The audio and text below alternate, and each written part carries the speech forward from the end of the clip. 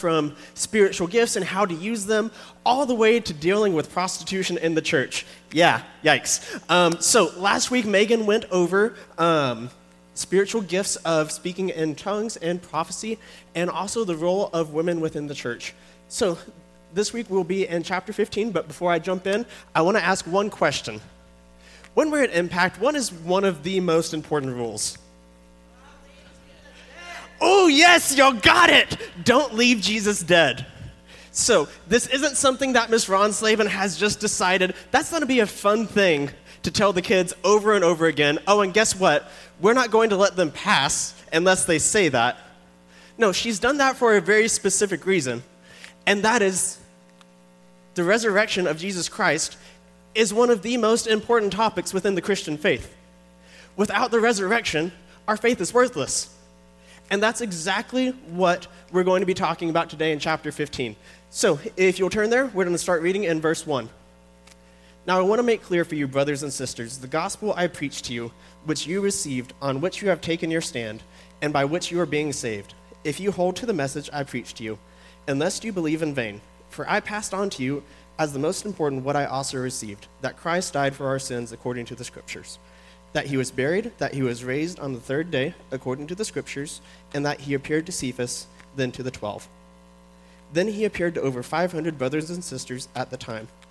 Most of them are still alive, but some of them have fallen asleep. Then he appeared to James and to all the apostles. Last of all, as to one born at the wrong time, he also appeared to me. So Paul starts out this chapter by simply reminding the Corinthians of the gospel. This isn't new to them. They've already heard it, and most of them believed it. So looking back on verse 3, Paul says that Christ died for our sins according to the Scriptures, that he was buried, that he was raised, and on the third day, according to the Scriptures, and that he appeared to Cephas and then to the 12. Andrew Wilson says that this sentence, verse 3 and 4 and 5, are one of the most important sentences ever written. Why? Because it almost perfectly encapsulates the gospel in its entirety and sums it up right there for you in two to three sentences. And we could honestly probably do an entire sermon series just on these few verses right here, but I have 55 other verses to get through in this chapter, so we will not be doing that today. But just to kind of break it down, some of the key aspects of the gospel. Jesus came to earth, he died, he was buried, he raised on the third day, and all of this was according to the Scriptures. Just like Paul says, this was supposed to happen. This was how it was supposed to go. And then he appeared to the disciples. Thus, there's eyewitness proof of his resurrection. And again, I wish I had time to dive into everything in those couple of verses, but 55 more verses to go. So, Paul reminds them of the gospel of Jesus. He's pointing out that he didn't just make this thing up, that this is what they've heard over and over again, but they've also heard it from Jesus' apostles or his disciples. So Paul's saying, hey, I'm preaching to you the same thing that the apostles are preaching. This isn't new. This isn't different. It's the same thing. If you don't believe me, go ask them, because by the way, they were still alive at this point. So up until this point, Paul has, throughout the book of 1 Corinthians, Paul has been responding to various topics about the church of Corinth. Whether this was something that they sent to him in a letter that we don't have, or things that they've heard about through one way or another. But he's been responding to various issues going on in the church. And it's not until verse 12 in this chapter that we finally get to see what that issue is. Verse 12 says, now if Christ is proclaimed as raised from the dead, how can some of you say, there is no resurrection of the dead? So there were some in the church who were saying that there's absolutely no resurrection, period. And it's not that they didn't believe that we would have life after death. They believed in heaven. And it's not that they didn't believe that Jesus was raised from the dead. They believed that. But they're saying that we as Christians would not have a bodily resurrection. That whenever we die and we're buried, it's staying there, period. Nothing else is happening. And I feel like this topic of bodily resurrection honestly isn't talked about all that much within the Christian community. Stephen Oom sums it up pretty well when he says, people tend to think that Christian doctrine of resurrection has simply to do with the resurrection of Christ in the past. It is that, but it is more. The Christian doctrine of resurrection includes the belief that not only was Christ raised in the past, but also all believers will be raised in the future. So within this topic of resurrection is both Christ's past resurrection and our future bodily resurrection. And the Corinthians are denying that it's possible for man to be raised from the dead, which Paul has a major problem with. In verse 13, he says, if there is no resurrection of the dead, then not even Jesus has been raised. So Paul's kind of like, okay, if you're saying that that man cannot be raised from the dead, what about Jesus? And if Jesus hasn't been raised from the dead, we have a problem. We have a big problem. And that's where the real rubber meets the road, that if Jesus hasn't been raised from the dead, we have major issues with our faith, right? So let's keep reading in verse 14. And if Christ has not been raised, then our proclamation is in vain, and so is your faith. Moreover, we are found to be false witnesses about God, because we have testified wrongly about God that he raised up Christ, whom he did not raise up. If in fact the dead are not raised, for if the dead are not raised, not even Christ has been raised. And if Christ has not been raised, your faith is worthless. You are still in your sins. Then those who have fallen asleep in Christ have also perished. If we have put our hope in Christ for this life only, we should be pitied more than anyone. So that's a lot. If Christ has not been raised from the dead, then according to Paul, our faith is totally worthless. Because if he's not raised, the object of our faith is still in that grave. We have nothing to trust in because he's dead. And if Jesus is dead, we have no hope. Because if he's dead, you see, that means he's not God. And if he's not God, our sins cannot possibly have been forgiven. Basically, it boils down to, if Jesus has not been raised from the dead, there's no point in us being here. There's no point in me being on the stage. There's no point in you listening, because we have no hope. Our sins are not forgiven. All of Jesus is not dead. And we would be stuck in our sin. And that's why during Impact, if y'all leave Jesus dead, that's why we don't sign off, because it's kind of important. Because what good would it do to tell people about Jesus but if he can't do anything? Because if he's still dead, we have no hope. So that's why the resurrection of Jesus Christ is so important. Our entire faith rests on it. Without him being alive, none of this has a point to it. And Paul says we would be pitied more than anyone else. So I kind of think of how if we were to look at someone that follows another religion, maybe Hinduism or Buddhism, they've given their life to this thing that they have faith in. But as Christians, we ultimately know that their faith is in vain, because we believe that God is the one true God, and Jesus is the only way to heaven. So much like we might look at someone like that and take pity on them and want them to know the truth, Paul's saying, if Jesus has not been resurrected, we should be pitied just like that. Because our whole faith, our whole life would then be in vain. But, there's a but. Verse 20. But as it is, Christ has been raised from the dead. So, because Christ is raised from the dead, we can have hope. Our faith is not worthless, because the object of our faith and the person of our faith is very much alive. And because he has been resurrected from the dead, we also know that he is very much God. And another reason that it is so powerful, the resurrection, is because if Jesus has been raised from the dead, that proves everything he said. We know without a doubt that what Jesus taught all throughout Scripture was 100% true, because he's gone and proved it. He said he was going to rise 3 days later, and guess what? He did. But if he hasn't raised from the dead, then that shows him to be a liar, because he said he was going to rise up from the dead, and he didn't. So I think it's really important that we have a few evidences for defending the resurrection of Jesus Christ. And just as a kind of side note, Jesus, his existence, death, and burial are all considered to be historical fact. Only the most extreme of skeptics will deny that Jesus as a person existed, and that he died on a cross and that he was buried. Only the most extreme of skeptics will. That is historical fact, both from Christian historians and non-Christian historians alike. So the question then becomes, did Jesus come down to earth, die, and rise again? Which we all should have a resounding yes for. But anyway, some of the defenses of that. One, his death. Yes, he did in fact die on the cross. Romans were very skilled in what they do.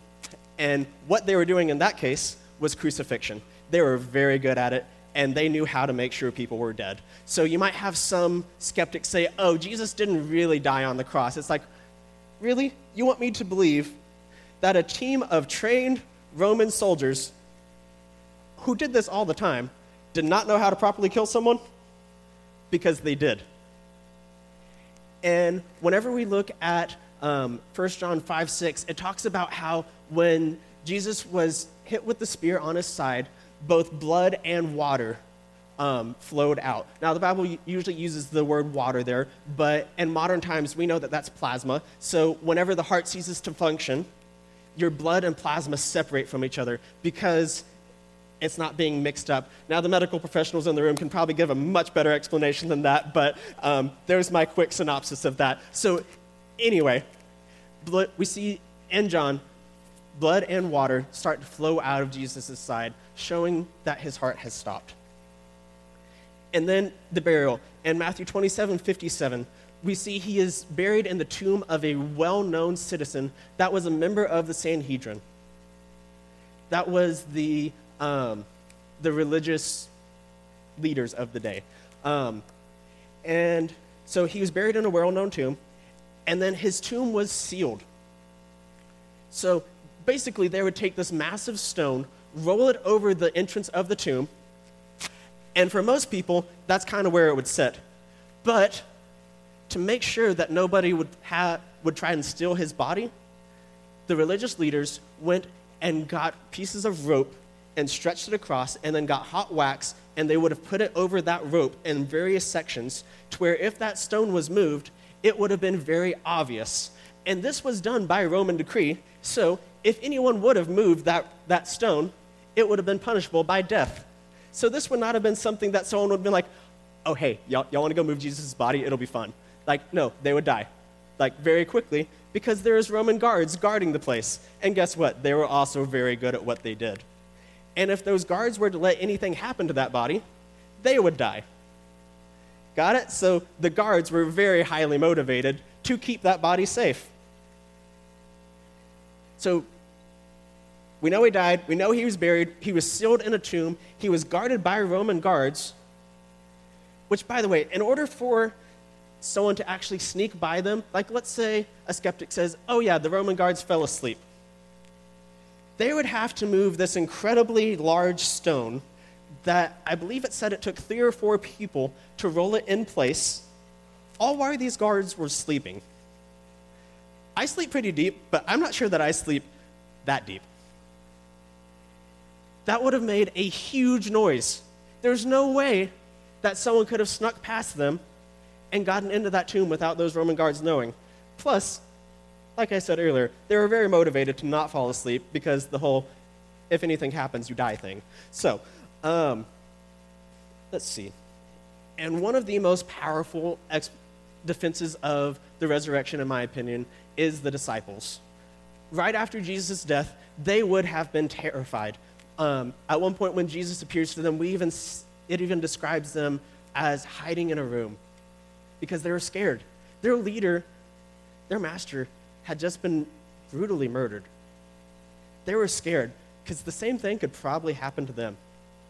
So we see the disciples hiding in a room, and then Jesus appears to them. And it is a complete change. They are no longer scared. They're no longer hiding. In fact, they are going out and proclaiming the gospel despite what might happen to them. And that type of change doesn't happen because of a lie. If the disciples knew that Jesus was not risen, that type of change doesn't happen. You don't go out and face death for something that you know is a lie. And then also, we have an account of Jesus appearing to, yes, the disciples, but then also 500 others. And Paul even goes through and lists some names. And he's like, hey, you don't believe me? Go ask them. They're still alive. At least a lot of them are. He says that some have fallen asleep, which is Paul's way of saying they've passed away. But go ask them. They're still alive. If anyone's denying it, we would have known. Like, that would have been a big thing. If Paul's like, yeah, go ask Megan. She can tell you she saw Jesus. And then if Megan was like, I didn't see Jesus, that would have been a big thing, right? So we have all these eyewitness reports all to corroborate Jesus' resurrection. And then the last thing is, there's not a body. All the Roman authorities or religious leaders would have had to do to shut down this whole Christian movement is to say, yeah, here's Jesus' body. But there's not a body. So all those things put together, I think you can make a pretty strong case for the case that Jesus is in fact raised from the dead. So let's continue in verse 20. But as it is, Christ has been raised from the dead, the first fruits of those who have fallen asleep. For since death came through a man, and the resurrection of death also comes through a man, just as Adam all die, so also in Christ all will be made alive. So this phrase, the first fruits, refers to a sample of fruit that was taken from a vineyard or an orchard, or really any type of crop. And they would look at that sample and make sure it was good. If the sample was good, then it was very likely that the rest of the crop would be good. If the sample was bad, it was very likely that the rest of the crop would be bad. So what Paul is saying is that Jesus is kind of like that sample of fruit. And we are the rest of the crop. Since Christ was resurrected, that means that we as Christians who are in Christ will also be resurrected. So Jesus is that first fruit, and it was good, right? So Paul's making the connection that since the first fruit was good, we as Christians who are in Christ will also be resurrected in a bodily resurrection in heaven. So throughout the Bible, Jesus is often referred to as the second Adam, and there's certain parallels between Adam and Jesus. So through Adam, sin entered the world. Through Jesus, we have freedom from that sin. Through Adam, we are under the consequences of death. Through Jesus, we are alive. So whenever we read things like this, you can kind of see how cool those parallels are. But I also want to be careful. So like in verse 22, it says, for just as in Adam all die, and also in Christ all are made alive. So don't get confused in thinking that Paul is preaching universalism, which is basically the idea or belief that everyone will be saved regardless of what they think of Jesus. He's not preaching that whatsoever here. Those all phrases there, those are tied to their respective people. So all are in sin, and all who are in Christ will be made alive. So Paul's definitely not preaching universalism there. Let's see. All right, so we are actually going to skip down to verse 29. So starting in 29, otherwise what will they do who are being baptized for the dead? If the dead are not raised at all, then why are people being baptized for them? Why are we in danger every hour? I face death every day as surely as I may boast about you. Brothers and sisters, in Christ Jesus our Lord. If I fought the wild beasts in Ephesus as a mere man, what good did that do me? If the dead are not raised, let us eat and drink, for tomorrow we die. Do not be deceived. Bad company corrupts good morals. Come to your senses and stop sinning, for some people are ignorant about God. I say this to your shame. So Paul goes into this rather odd section about being baptized for the dead. And remember that Paul is responding to certain things that he's either heard about the Corinthians or that they have written him about. So scholars disagree on the exact specifics of what exactly happened, but the general consensus is that there was a group of believers who died before they could get baptized, and their friends or family were then being baptized in their place. So Like, if I died, Chris would then go and get baptized and say, this is for Caleb. Something like that. So is Paul saying that we should be baptized for the dead? Short answer, no. Sometimes in Scripture, we see prescriptive statements where the writer is telling us to do something, such as in Matthew 28, when Jesus says to go make disciples. That's a command that we are supposed to go do. Then other times in Scripture, we see a descriptive statement.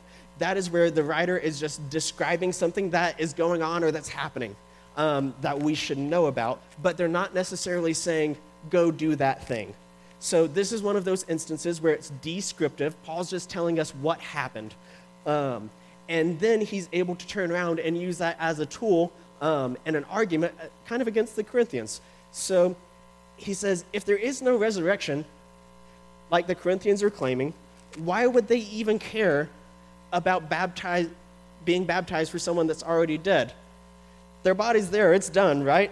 Why would they even care? Plus, there's the little bit of the irony that baptism in itself is a symbolic form of death and resurrection. So that's a little bit odd there if they don't believe in resurrection. But hey.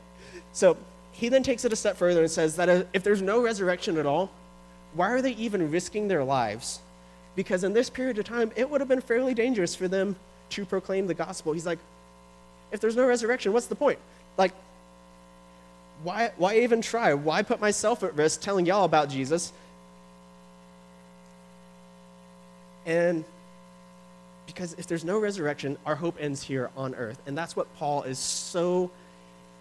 he's so passionate about getting at this. That way they can understand and that they know they have a future hope.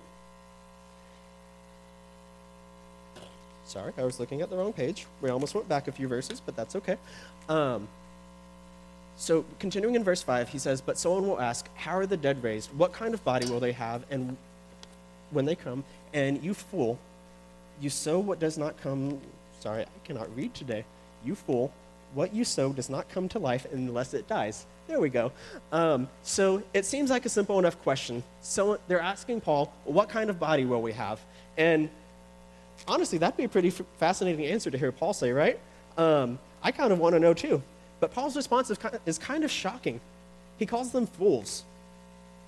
But this is because the Corinthians were not generally asking this question. They didn't actually want to know what type of body we would have. They were trying to mock Paul. They thought the idea of a bodily resurrection for us as Christians was absurd. After all, how can a decaying body like ours last forever? They had no idea of what this could possibly look like, and so they were mocking Paul. And you can almost kind of hear the sneering and the question, well, how exactly are we going to look whenever we're raised from the dead? Yeah, what will those bodies look like? So they're kind of poking fun at Paul, and Paul's not having it. He puts them directly in their place, saying, you fools, do you not know whatever you sow does not come to life unless it dies? So Paul's kind of giving them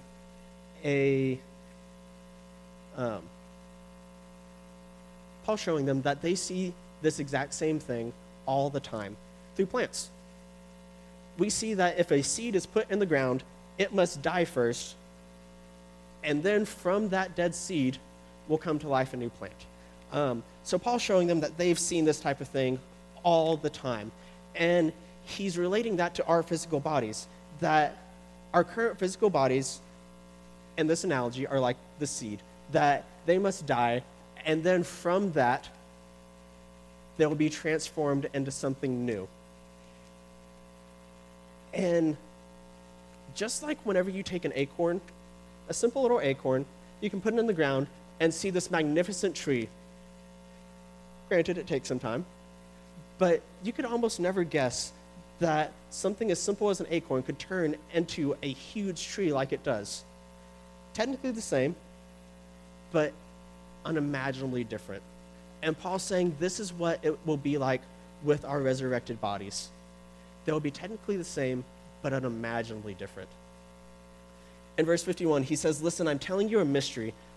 We will not all fall asleep, but we will all be changed. In a moment, in the twinkling of an eye, at the last trumpet. For the trumpet will sound, and the dead will be raised, incorruptible, and we will be changed. For this corruptible body must be clothed with incorruptibility, and this mortal body must be clothed with immortality. When this corruptible body is clothed with incorruptibility, and this mortal body is clothed with immortality, then the saying that is written will take place. Where death is your victory, where death is your sting? The sting of death is in sin, and the power of sin in the law.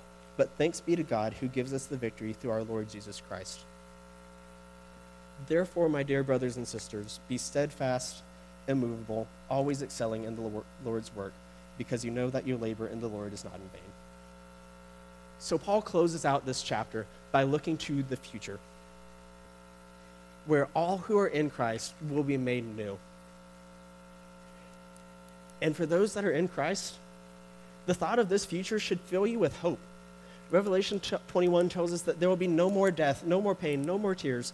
All the trials, all the suffering, all the heartaches that we've had will be no more, and we'll be at the feet of Jesus worshiping him.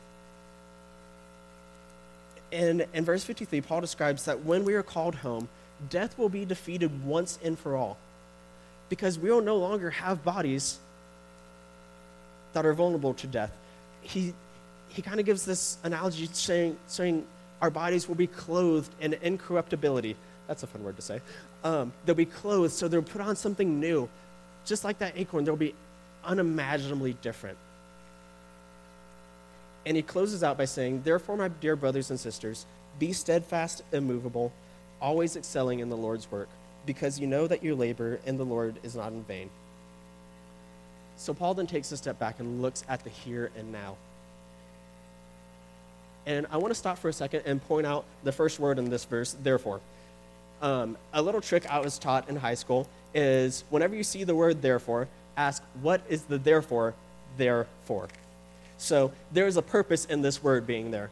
Anytime you see therefore or so then, anything like that, that's saying because of this over here, do this. So when Paul says therefore in this context, he's saying because of our future hope in the resurrection, because we know we'll have new, unimaginably different resurrected bodies, do this. And what is he saying to do? Be steadfast, immovable, always excelling in the Lord's work, because you know that you labor in the Lord, and the Lord is not in vain. Sorry. Excelling in the Lord's work, because you know that your labor in the Lord is not in vain. Here we go. So Paul is encouraging the Corinthians to live very intentional lives that are on mission, lives that are pursuing God with everything that they have. Because we know our ultimate destination. We know what it's ultimately going to look like. So he reminds us to be intentional, to live our lives in a way that's honoring to Christ. If you are, bow your heads with me, we'll pray, and then we can go to breakout groups. Dear Lord, I thank you for this day. I thank you for this opportunity to come here and learn more about you, Father. And I thank you for the hope that we have in the future, for the hope of a time where there will be no more pain, there will be no more tears, and we get to worship you day and night, Father. I pray for these discussion groups that they will have good discussion and that they will draw everyone closer to you. In Jesus' name, amen.